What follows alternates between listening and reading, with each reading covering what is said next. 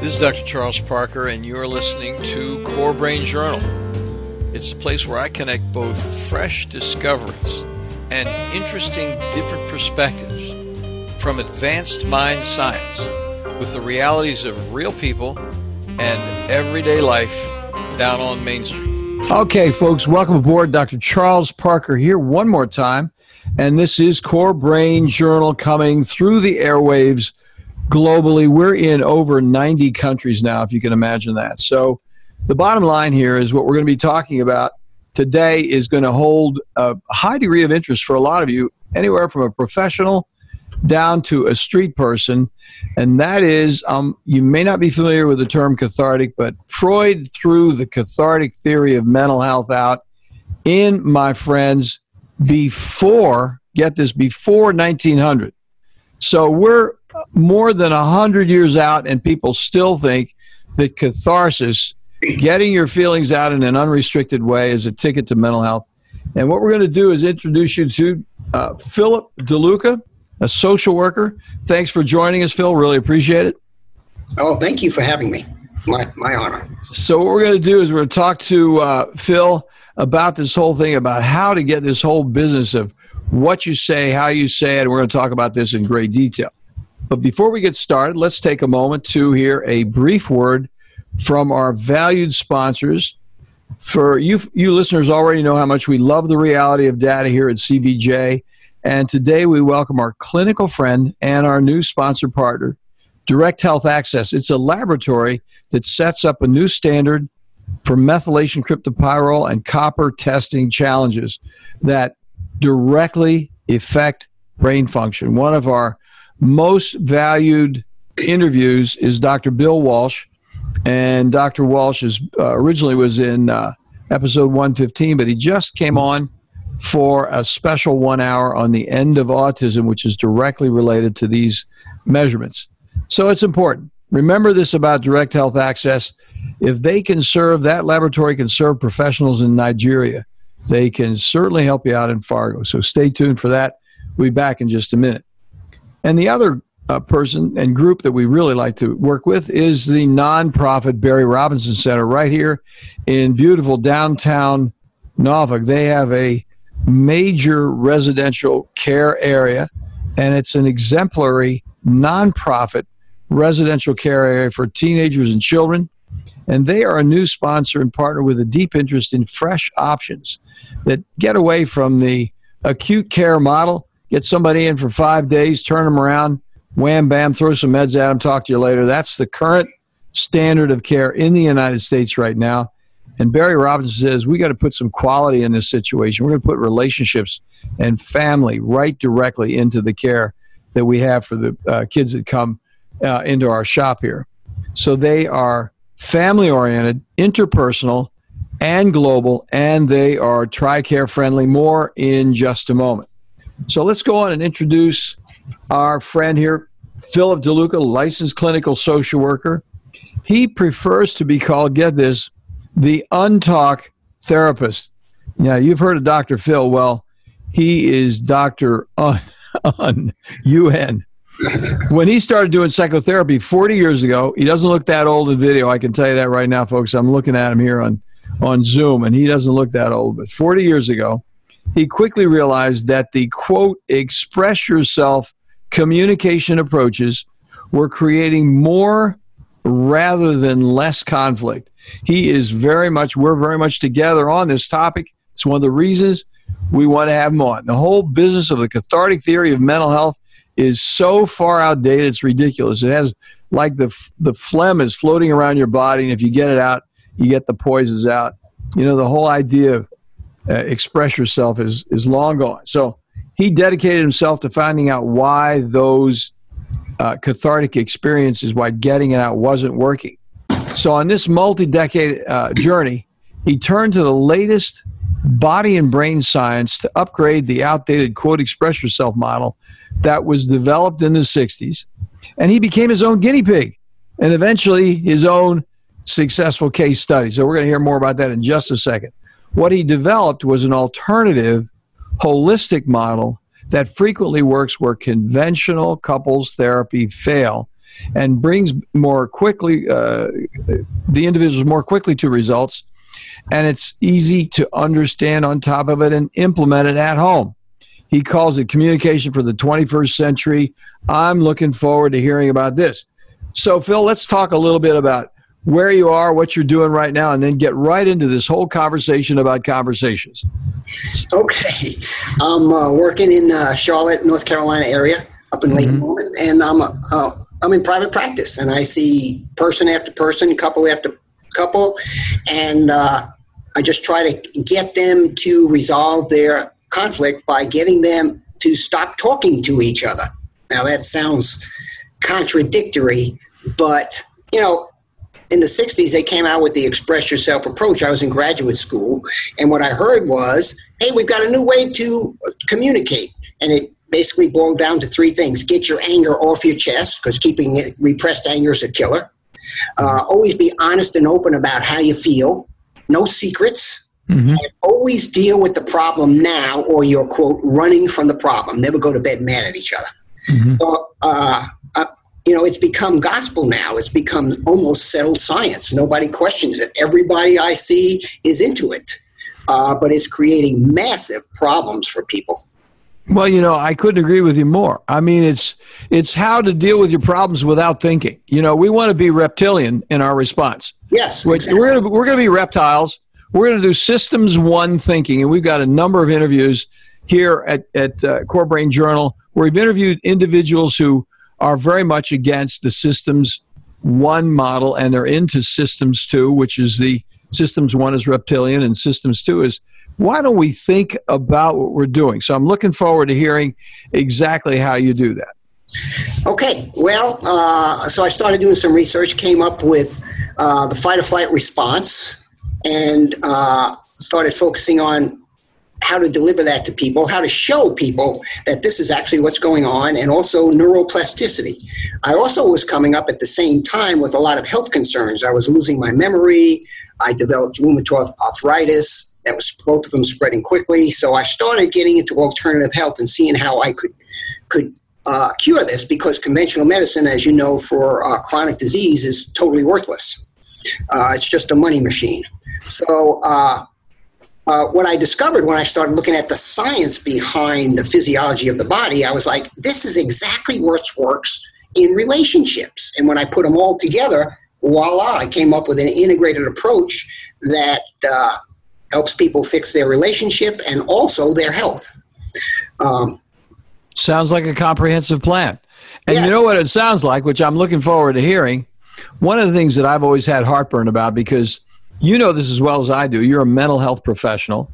You go to mental health professional meetings, and you see people stand up and have a catharsis right there on the stage, wherever, and talk about things, people disrespectfully, get their feelings out, and what happens so often is that people don't pay attention to the actual process of what's going on. They're just going to get that content off their chest. And most of that content is affect. That's right. Rather than it's content of affect, rather than how do I handle the process correctly. That goes on in mental health meetings, so you know what's going on in homes around the globe, really. Yeah. So go ahead. And actually, it's more than that, because if the fight or flight response, basically, it's the body perceives a threat, right? The front brain is our thinking, cerebral cortex, thinking brain, calm, rational, higher learning, problem solving, long term. Our amygdala, our lizard brain, as it's popular out there, our survival brain, is short-term oriented, only interested in survival at the moment, volatile, irrational, and also oppositional. One of the things I've observed about it is oppositional. It's there. It perceives a threat. It's going to take an anti-stance. When I looked up oppositional, it said conflict-seeking, provocative, and, quote, taking an anti-stance. So what happens is the body, we get stress. It's very bad also, this fight or flight response, at perceiving real from imagined threats. Better safe than sorry if you're about to be somebody else's meal, so better overreact than underreact. So it it overreacts 99.9% of the time. So we will react the same way over perceived or real threats. Somebody takes our parking spot we were waiting for, we'll react the same way as if we're about to be eaten by a bear. So what happens is, right, that's where road rage comes from. So what happens is the fight or flight response, the body perceives a threat, blood starts getting rerouted by our hypothalamus, which is like a switching unit, from the front of our brain to the back. And research shows in extreme cases up to 70% of our blood flow gets rerouted from the front of our brain to the back. Oh, that's interesting. I didn't know that. Yeah, so basically, if you've ever fallen asleep on a limb and you have no blood in your limb, you can't mentally use that limb. So what happens is you have what's called survival brain or amygdala hijack. I call it lizard brain hijack, where if you've ever been in a stressful situation and you've had this internal dialogue going on, come on, act right now. Don't take that. No, stay calm. This is going to have a real bad consequence. That's the two parts of the brain, front and back, talking to each other. The survival brain is dark, bleak, doom and gloom, protect yourself. Mm-hmm. And then at some point, as the stress keeps rising, at some point you have what's called amygdala hijack, where the back brain takes over and you see yourself saying and doing certain things, but you can't stop yourself. It's like, quote, I'm watching a film of my life, but I'm helpless to do anything about it. That's in scientific terms called amygdala hijack. And so what happens at that point is now the brain, the front and back brain, are connected through the autonomic nervous system through to 90% of our organs. So they're all jacked up. Now we have heart increases, lungs expand 1,200% to take in oxygen for fighting or fleeing, digestion stops, more energy for fight. So you have all of these changes going on. And then when you also have now the survival brain in control. This is dark, doom, volatile, irrational. So it affects mood, attitude, and thoughts. It's like if you've ever been in a situation where you were chatting with somebody, they got upset, and it's like an alien entered their body, and it's like they're a completely different person. And then they calm down, and the alien leaves, and they're back to being themselves. And absolutely. I'm totally with you on that. Now, here's the thing. And you're saying it very explicitly and very correctly, and I really appreciate that whole blood flow concept that you're adding there. But I think the other thing, which I've mentioned in a couple of other episodes with other individuals that I'm speaking with, is the denial of time. Okay? So what happens is the lizard brain has no concept of time. Yes, it's all now. It's all now. Snapshot, an emotional snapshot. Yeah, and the higher thinking brain, the prefrontal cortex, the planning, the strategy, and tactics. Now, tactics is getting close to here and now, but it still has something to do with planning. Strategy is long-term. So that part of the brain, which is prefrontal cortex, is involved with time. That's systems to mentation, however you want to slice it. Yes. And so what happens, and a person, I think, has to be aware of that process when they're doing conflict resolution. If they aren't aware of that process, they have no idea what they're doing. They're living in a reptilian world, and they're out fighting with the Tyrannosaurus Rex is going to eat them up. Yes. And you use the metaphor, it's a crocodile situation, which is here and now, and eat or be eaten. And the result is they wind up frozen in time because they don't actually pay attention to time. So when you're not aware of it, it takes you up, and you don't have. There's no since you don't appreciate it. Time is not your friend. You don't know how to work with time. Time is a stranger to you. Well, you're just going to deal with it right there. Thank you very much. I have never seen any of that kind of stuff in the news lately. You know what I'm saying? I have no idea what you're talking about. Yeah. Now, one of the things is this reptilian brain takes a snapshot, an emotional snapshot, and stores it. And it's always there now. The front brain, the thinking brain, knows sequences. Next week is next week. 5 years ago was 5 years ago. So when we get upset and this reptilian brain is in charge of us, this whole hijack, it all pops up on the screen as if it occurred now. That's why when people get into conflict, they'll bring up stuff that's 20 years old and totally irrelevant because that brain is in control and it's all right here, right now. What happened yesterday is the same as what happened 20 years ago. So true. So true. You know, and I'll tell you just one quick thing. You know, I happen to be a recovering psychoanalyst. I don't know if you knew that or not, but I spent thousands of dollars and a lot of years training psychoanalysis. I loved it, though. I am not whining here. I'm telling you, it was a great experience. I had some absolutely wonderful, very smart mentors and saw some very interesting challenges resolved with people that we had in analysis back then. But here's a quote from Freud, the quote that I like from Freud that's referential to exactly what we're talking about here in 2017. There is no time in the unconscious. Ah, yes. And that was, and of course, he used it to say, if we get down to the unconscious, we'll see what the ultimate conflict is, which is true. I mean, there's a measure of truth in that, because then what does analysis do? I'm not a proponent of analysis, don't misunderstand me, but it does bring the past up and put it into a more honored time sequential, what are we going to do in the future with this piece of thing that has been lurking around in the darkness in the past? Yes. Yeah. I thought you'd get a kick out of that concept of time and Freud's quote. Yeah. Let me give you an example of exactly how this works. So you and I are in an interaction, right? Mm-hmm. And I'm upset, so I'm going to put these sunglasses on now, right? Let me pull out these sunglasses real quick. All right, so I've got these sunglasses on now, reflecting my dark survivor brain mood, all right? And listeners, I have to tell you, he looks very bad right now. I'm looking at him in Zoom. He's terrifying, okay? Now, when we're in this mood, remember there's mood, thought, and attitude changes. We all get hostile. Our thoughts get scrambled, and we get provocative. All right, so now I've got this piece of paper in front of me, this blank piece of paper, and I'm upset, but you're not. So you're seeing things realistically. I'm looking through a blue lens, and everything in this lens, which I believe is true, is blue. The walls, the ceiling, Chuck, you need to go to the doctor. You got blue skin. You're seriously ill. So that's how I see it. And you're looking at me like, what do you mean? Everything's tan, white? What's he talking about? So here it is. I'm in survivor brain, right? I'm hostile. I'm provocative. My lens is warped. Now I say to you, you see this white piece of paper? You see this piece of paper I gave you here? I asked you to get copy of paper.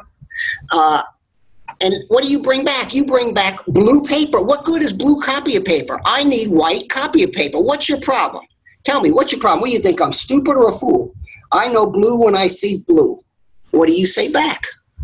It's white, buddy. You can't see it. It's white. You're crazy than your mother, and she's a crazy. And this is blue. So now I think we need to have an argument. Yeah. So now you're getting upset, so I'm going to give you green glasses. All right? So now I'm saying, so you really think this is blue? This is white? Yeah. And what do you say? You got your green glasses on. Okay. No, it's really not white after all. It's green. And I'm like, first it's white, then it's green. You don't know what the hell you're talking about. So that's when we're upset. So now we calm down, right? Blood reflows back to the front brain. We have, and our lens clears out. And now we look at this white paper and like, oh, it is white. And now we have regrets, guilt, and shame. And so that's what happens. We try to talk through lizard brain. We're in frontal thinking brain, thinking they're there too. That's why they twist everything in pretzels. That's why everything we say, they bring up irrelevant topics. In lizard brain, we're not interested in resolution. We're interested in conflict. Key point right there. Exclamation point. They want conflict. They live on conflict. So what have the communication approaches of the last 50 years have said? Stay calm, talk through, be logical, get your anger out, be honest and open about how you feel. Don't go to bed mad at each other. So what they're doing is they're forcing people into a conflict mode, because everything I say, you're going to twist around and use it to manipulate me and pull me into conflict. Because one of the things I realized with this lizard brain, it's a reciprocal brain. It feeds on conflict. So it's like oxygen and fire. And one of the things about the fight or flight response is it's an inflammation of the body. The body is in inflammation. Interesting point. That's why it affects health so badly. Studies show, here's the science. Studies show that episodic anger outburst for 2 hours after that outburst increase heart attack and stroke rate 500%. Over time, when you're in this chronic stress situation where you're in touch with this inflammation, get in touch with your inflammation. Stay in touch with it. Get it out. It's you. Be true to your feelings. Yes, but which feelings? The ones you have regret with later or the ones that you're feeling now?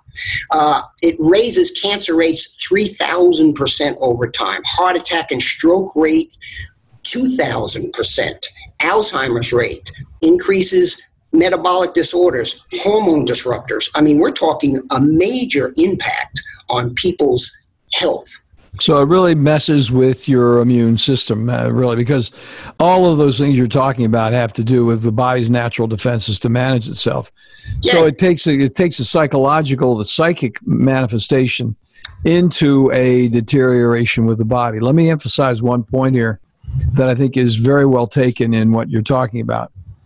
And that is, every time you raise the point, every time there's a reptilian discourse that's beginning, somebody can lead into it with the innocent remark, how do you really feel? It's okay. Now, if you tell how you really feel, yes, you are going. True to yourself. True to yourself. But speak your mind. But the question is, which mind? Yeah. My survival mind or my thinking, loving mind? It's not a thinking mind. They want to get you undressed and vulnerable, because in that situation, yes, that person is a reptilian person looking for a meal at that point. That's exactly because right. As soon as you say how you feel, you are chow. That's right. They're going to twist it and distort it and pull you in. So no matter, and here's where conventional approaches trap people. So here's the scenario. You're having a good day, you come home, you open the door, and you're like, your frontal brain says, uh-oh, Houston, we got a problem. They're angry. They're in their lizard brain, right? You can tell because they're looking at you they're giving you the evil eye. They're not talking about certain topics or not talking at all. So you're like, uh-oh, we got a problem. Now you know they're going to want to talk about it, right? But if I talk about it, we're going to get into an argument. And if I don't talk about it to try to avoid that guaranteed argument, then, quote, I'm running from the problem, and they're just going to escalate and follow me around till we get into it anyway. So you're in a lose-lose situation no matter what you do. This is a terrific part of the conversation right here, because you're leading us into what's next. This is great. And I'm going to ask you the question in just a minute, because you've taken us to many people listening to you are sitting right on the edge of their seats. Every single person listening to this conversation has been in this situation. Of course, I haven't, because I'm a trained psychoanalyst. But or me, of course.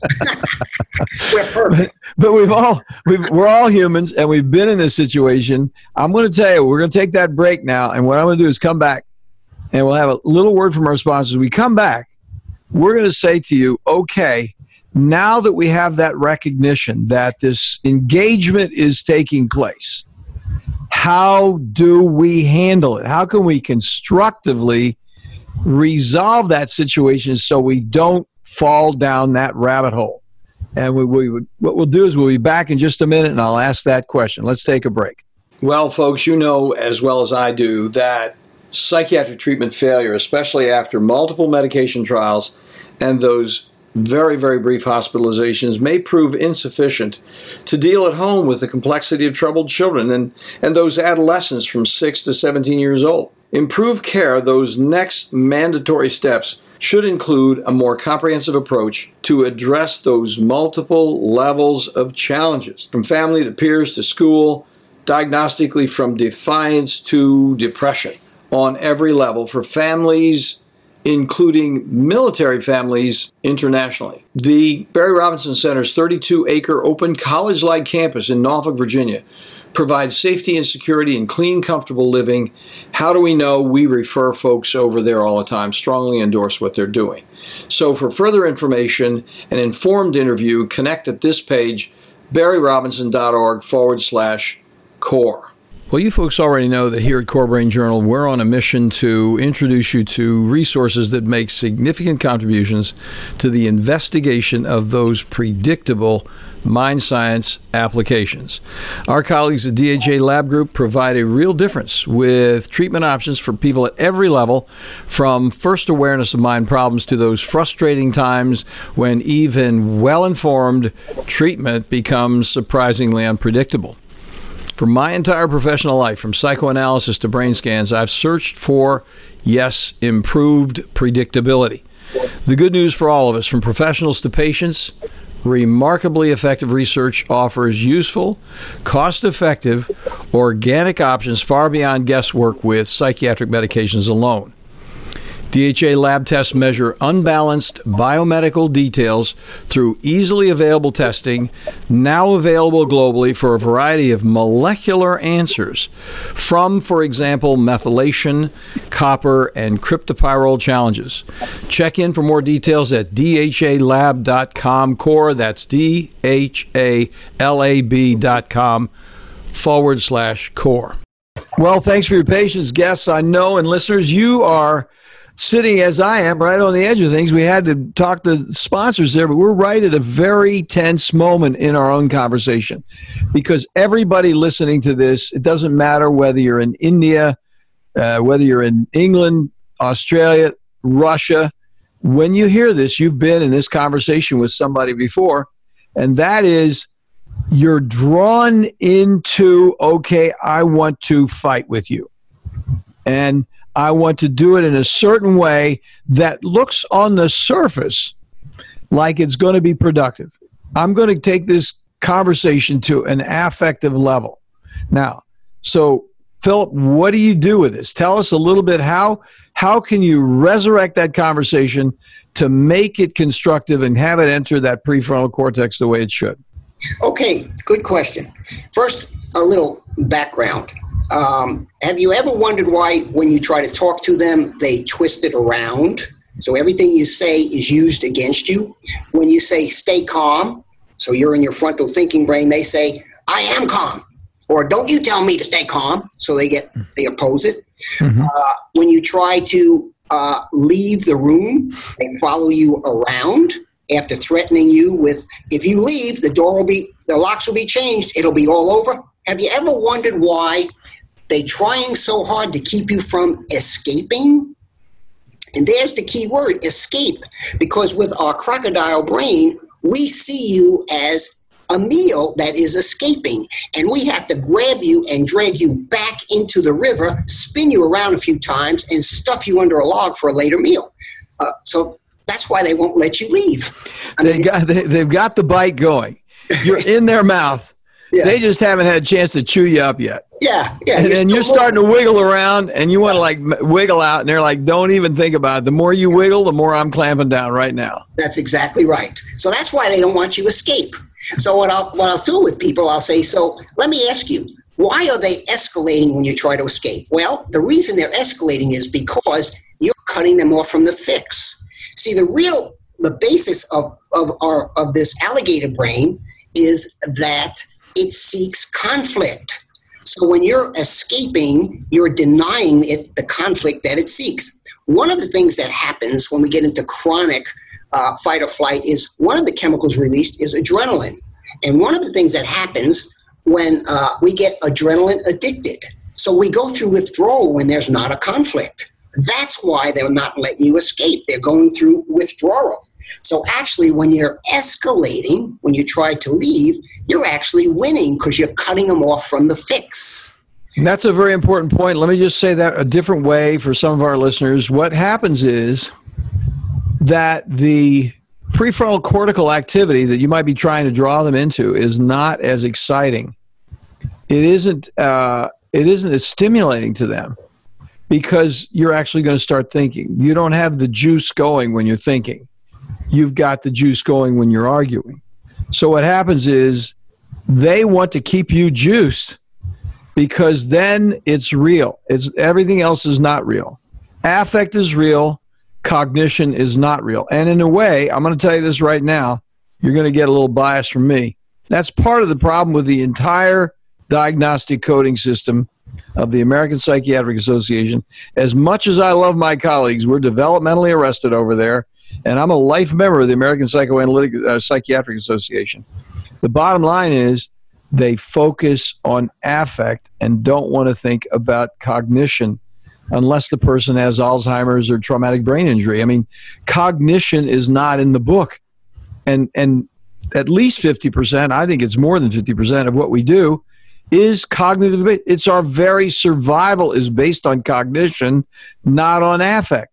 Yes. And so anyway, you go ahead. I'm just throw that out a little bit. So what I suggest to people is this. You need to disengage. You need to leave the room. Now, what you have to do is plan this out ahead of time. You want to leave the room and you want to go to a place where you want to get away from them. But here's the problem. They're going to escalate. So I'll ask people, well, can you go into another room? 5% will say, yes, that'll work. The other 95% say, no, that won't work because they'll follow me. Can you close the door? Another 5% say, yes, that'll work. Another 90% will say, no, they'll go through the door. Can you lock the door? 5% will say, yeah, that'll keep them out. The other 85% will say, no, that won't work. I'll say, well, why? The door's locked. Because they'll get in their car, they'll ram it through the wall, and while I'm pinned in the rebel, they'll finish the argument. Bad plan, right? I've never seen that happen before. Slight exaggeration, but they do. No, it happens all the time. It's so true. I've had women jump on the windshield as the man is driving away and holding on to the windshield through a nice neighborhood. The men don't hang on windshields; they just break the windshield. It's a more manly thing to do. Yeah, right. the point. The culturally accepted method to express affect in some, counterproductive way. It's the manly thing to do. Just completely blow up the car. Yeah, the women will hang on and scream through the window. That's okay in their culture. Mm-hmm. But anyway, so you need to plan how they're going to follow you, how they're going to escalate, and that's the mistake people make. They think if I just talk through this, they'll calm down. When they don't, it makes it worse. One of the things the science shows is that the worst thing to get through lizard brain is talk. Talk doesn't work. It makes it more provocative and agitated. So I was seeing a guy yesterday, and he had this exact example going on, and he said, so what do I do if she'll get mad, she'll freak out? So I said, well, there's a lot of things you can do. Science shows that when you caress or hug somebody, it releases the feel-good chemicals. And what they do is they calm. It's like water on the fire. You put on calming music. You tell them how you love them. I turn to my wife when she gets upset, and it's not very often, and I say, honey, let me tell you, I love you very much. Your love is extremely important to me. And I hug her as I whisper that in her ear. And then I walk away, and she turns to mush at that point. So there's a lot of things that will get through to that lizard brain. Of course, we don't have the time to go into all of them, but talking is the worst possible thing. And sometimes you just have to leave and wait till they calm down, then re-engage, because then when they get calmed down, then they're in thinking logical brain, and then the two logical thinking brains can talk to each other. Now let's tease that part apart a little bit here, because I think it's a very important point. Because what's going on is they want to stay on the lizard mentality. They want to be reptilian with you. Yes, conflict. And you then are saying, I don't want to be reptilian. I want to be cognitive. I want to be tactical, strategic. I want to plan on the future. You're actually talking out of their reference point, because their process is reptilian. It's not cognition. They don't have a clue. They can't comprehend that. So what you're saying, I'm asking you now, I'm not telling you, I want to hear what your response to this is. So it sounds like what's happening is you're saying to people, hey folks, don't try to do the thinking. What you want to do is switch them to a different type of behavior in some way, so that it's going away from the polarized process of how do we approach this problem. Correct. Because the polarized process is, I'm going to say to you, you and I are arguing, I'm going to say we need to do this in a systems 2 process. And you're going to say, no, I'm going to be reptilian with you, buddy. I'm going to be reptilian until you die.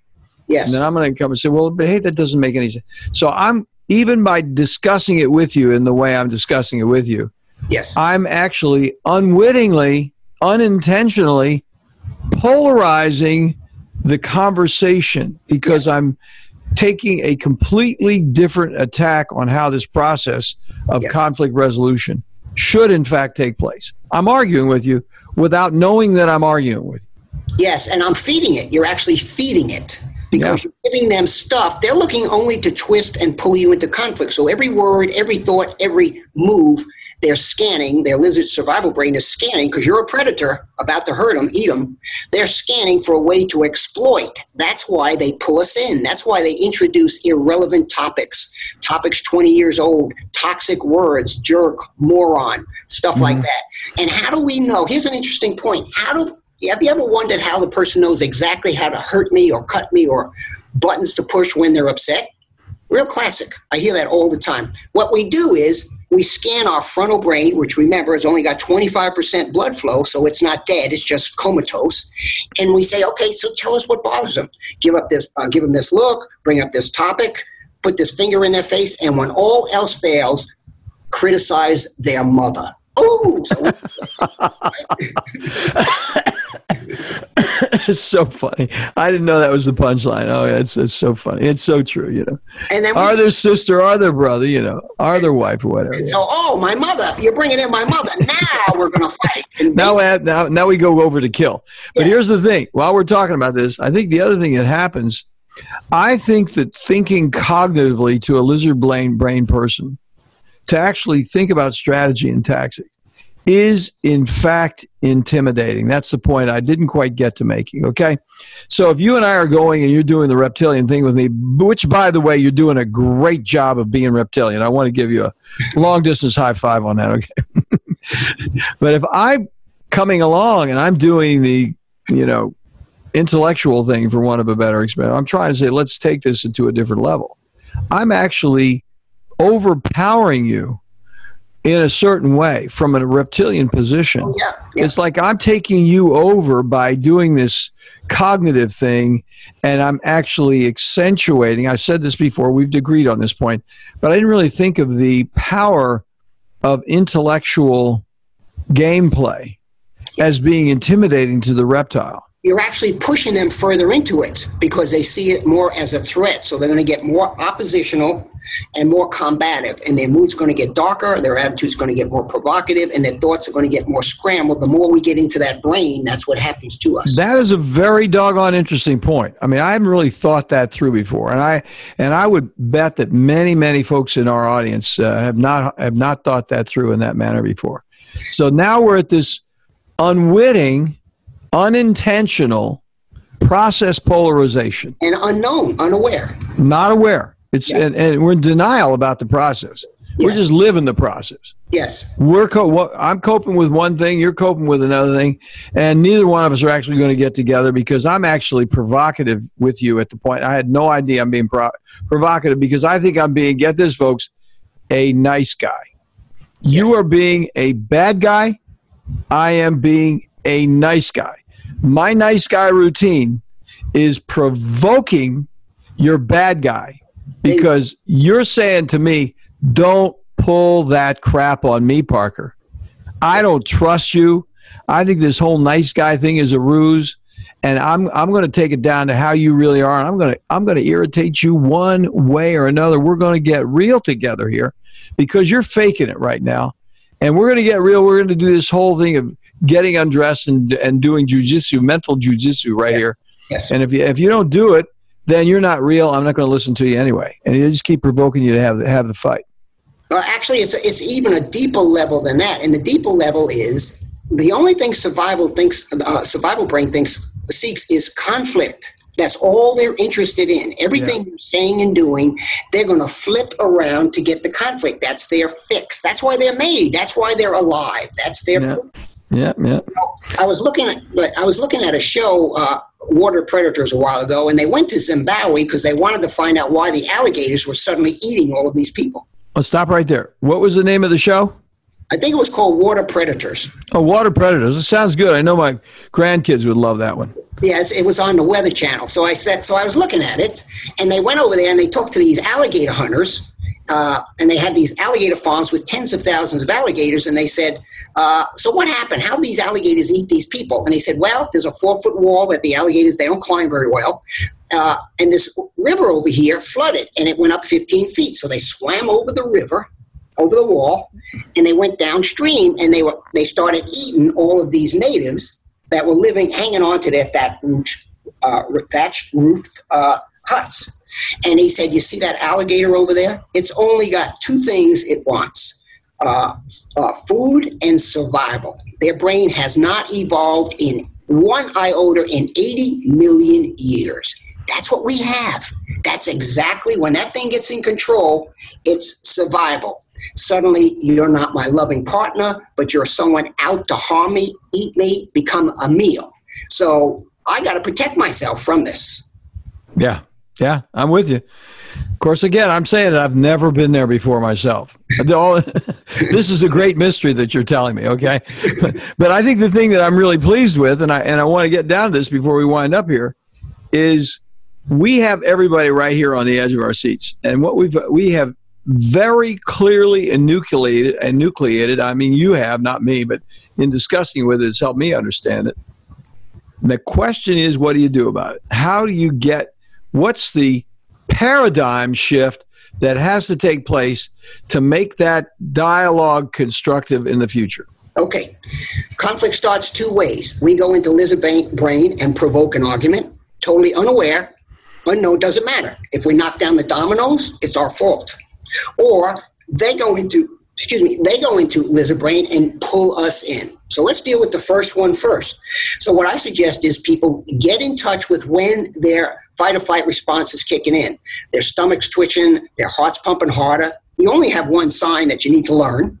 That's the sign that your blood is getting rerouted. And this all happens, by the way, in 1/1,000,000th of a second, so it's real fast. So what you need to do now, when that occurs, anything after that point, once it gets activated, is going to be conflict-seeking, provocative. I'm going to put on those dark glasses, and everything I say is going to be geared to provoke an argument. So you don't want to do that, because once it's out there, that just sucks life out of relationships. It puts people into what I call the dead zone. There's no caring left, so why bother fixing it? So what I suggest is I teach people a skill. When that occurs, get away, go to another room, and get calmer. How do you get calmer? Well, you do frontal brain exercises. Neuroplasticity says our brain will respond to stimuli.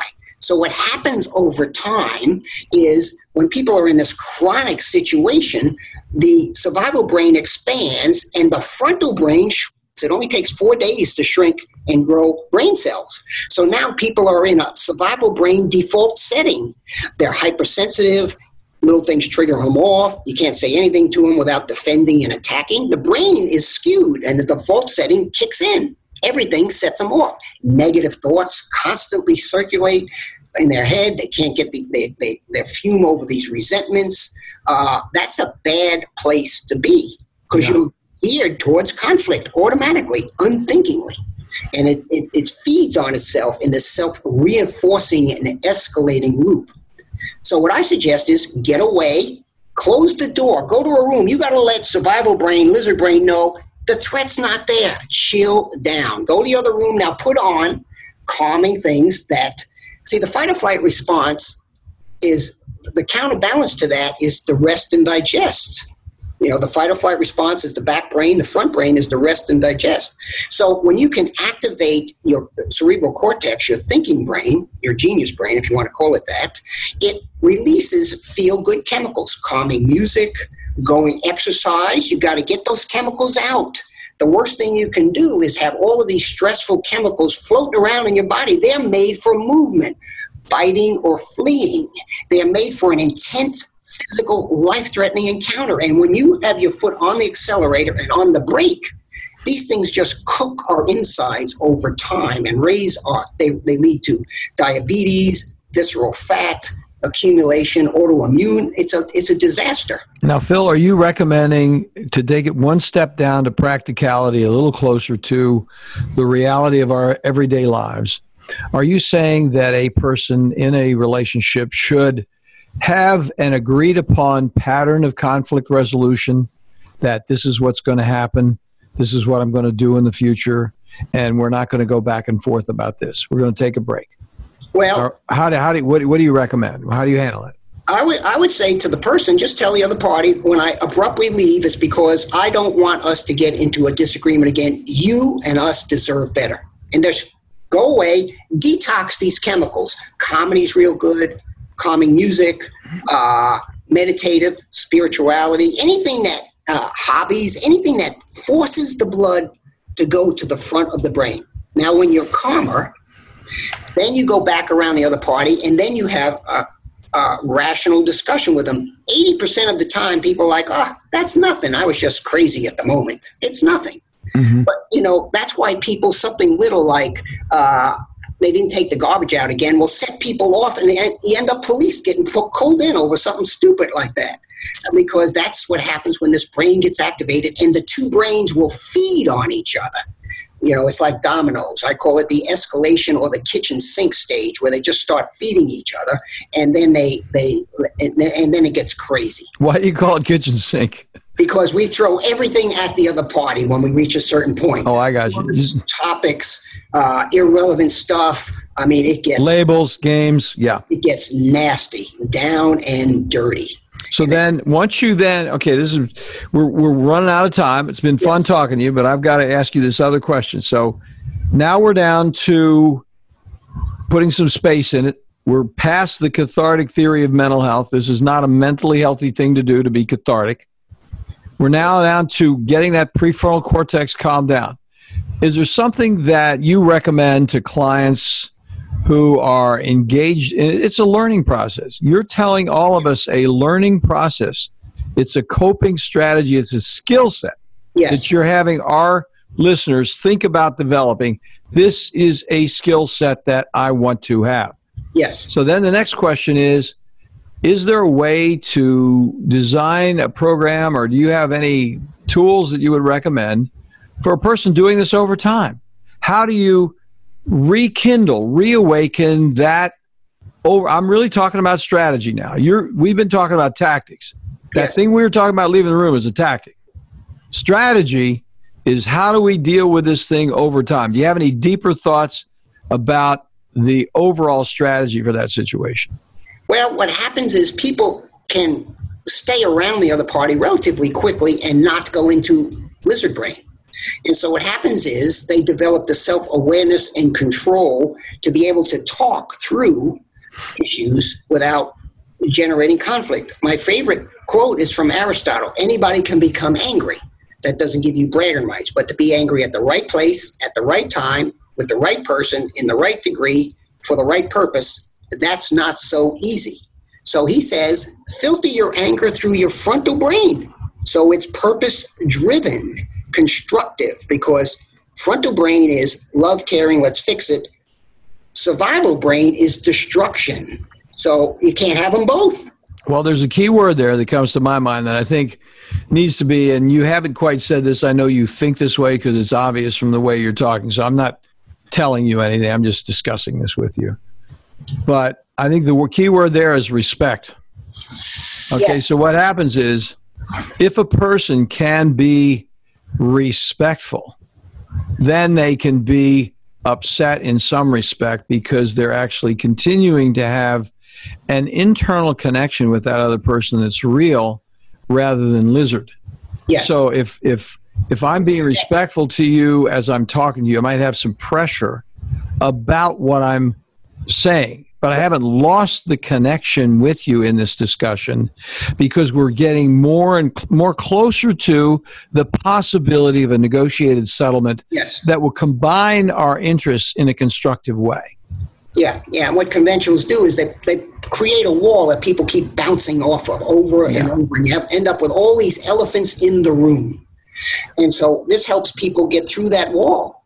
Well, and a wall is Paleolithic thinking it's reductionistic thinking, it's polarization thinking, and it's disrespectful because that says you're the only person who knows what's going on. Whereas if you think about it from a comprehensive point of view and a respectful point of view, you're going to have a more transcendent view because you're going to look at the complexities and be humble in the process as opposed to being smart. So if you're really humble, that you can be taught, and if you can be taught, you can negotiate, and that then obviates the whole issue of the reptilian thinking frozen in time situation. And I don't teach people how to communicate. I teach them how not to talk from the reptilian brain. Stay calm. Untalk. Stop talking when you are upset. Because when we're calm, we all know there's so much data out there. How to talk. Don't get in their face. Don't point your finger. Don't use toxic words. Stay calm. We all know that. But the problem is we cannot access all of that information when we're in our reptilian brain. So them out of it, and people do it automatically. They do it smoothly. So this is a very interesting conversation, Phil. I really appreciate you taking the time. I think we touched a lot of souls out there because every single person out there has been in this conversation with themselves and somebody else. There's no question about it. You can't be a human being and be alive without thinking about a feeding frenzy. Yes. and the evolution of humankind is way past the feeding frenzy. Yes. And it doesn't matter whether you're a political figure or whether you're, we just had this whole thing in doggone Charlottesville, just not far from you, in state of Virginia. People were in a feeding frenzy. They had a bunch of reptilian people running around out there. Yes. And I'm not going to say any more about it because I don't know enough about it to comment, but that is the human condition. I appreciate your sharing that with us. Let's have your website one more time. We'll have it in the show notes. I really appreciate it. Yes. Let's talk more love. And I'm going to be offering a free webinar on there for people, a 45-minute webinar that's going to talk about this. I'm going to use a lot of graphics, reptilian masks, crocodile masks, comics, and I'm going to give people concrete things on how to fix this. That's great. That webinar link is going to be on the show notes, folks. And you can tell them what it is. It's /Core Brain. You don't have to come to our show notes. So it's your website /Core Brain. Yes. And is that not correct? That's right? And I also have a quiz on there, what I call the death zone quiz. So if people want to see where they are in the dead zone relative to caring, lost in their love. Yeah. And sign up for that quiz and sign up for my course, and we'll see what we can do to get you out of it. That sounds fantastic. I mean, very excellent conversation, Phil. Really appreciate you taking the time, and wish you the best. And I hope this works out well for your webinar audience. It should be fun. Yes, thank you for having me. Thank you, buddy. You have a good one. Appreciate it. Thanks for listening to Core Brain Journal. We're working every day behind the scenes to bring you reports that connect research benches with those street trenches. Here we share the complexity of mind science because, as you know, details really do matter. One of the most pervasive, misunderstood challenges is how commonplace medications, like those written for ADHD, are used so regularly without clear guidelines. If you think you'd like more specifics, take a minute to download my 2-page PDF packed with video links and references on the absolute essentials of how to start ADHD medications. They're easily available at corebrainjournal.com/start. Thanks for listening. Do connect and stay tuned. Together we can make a difference.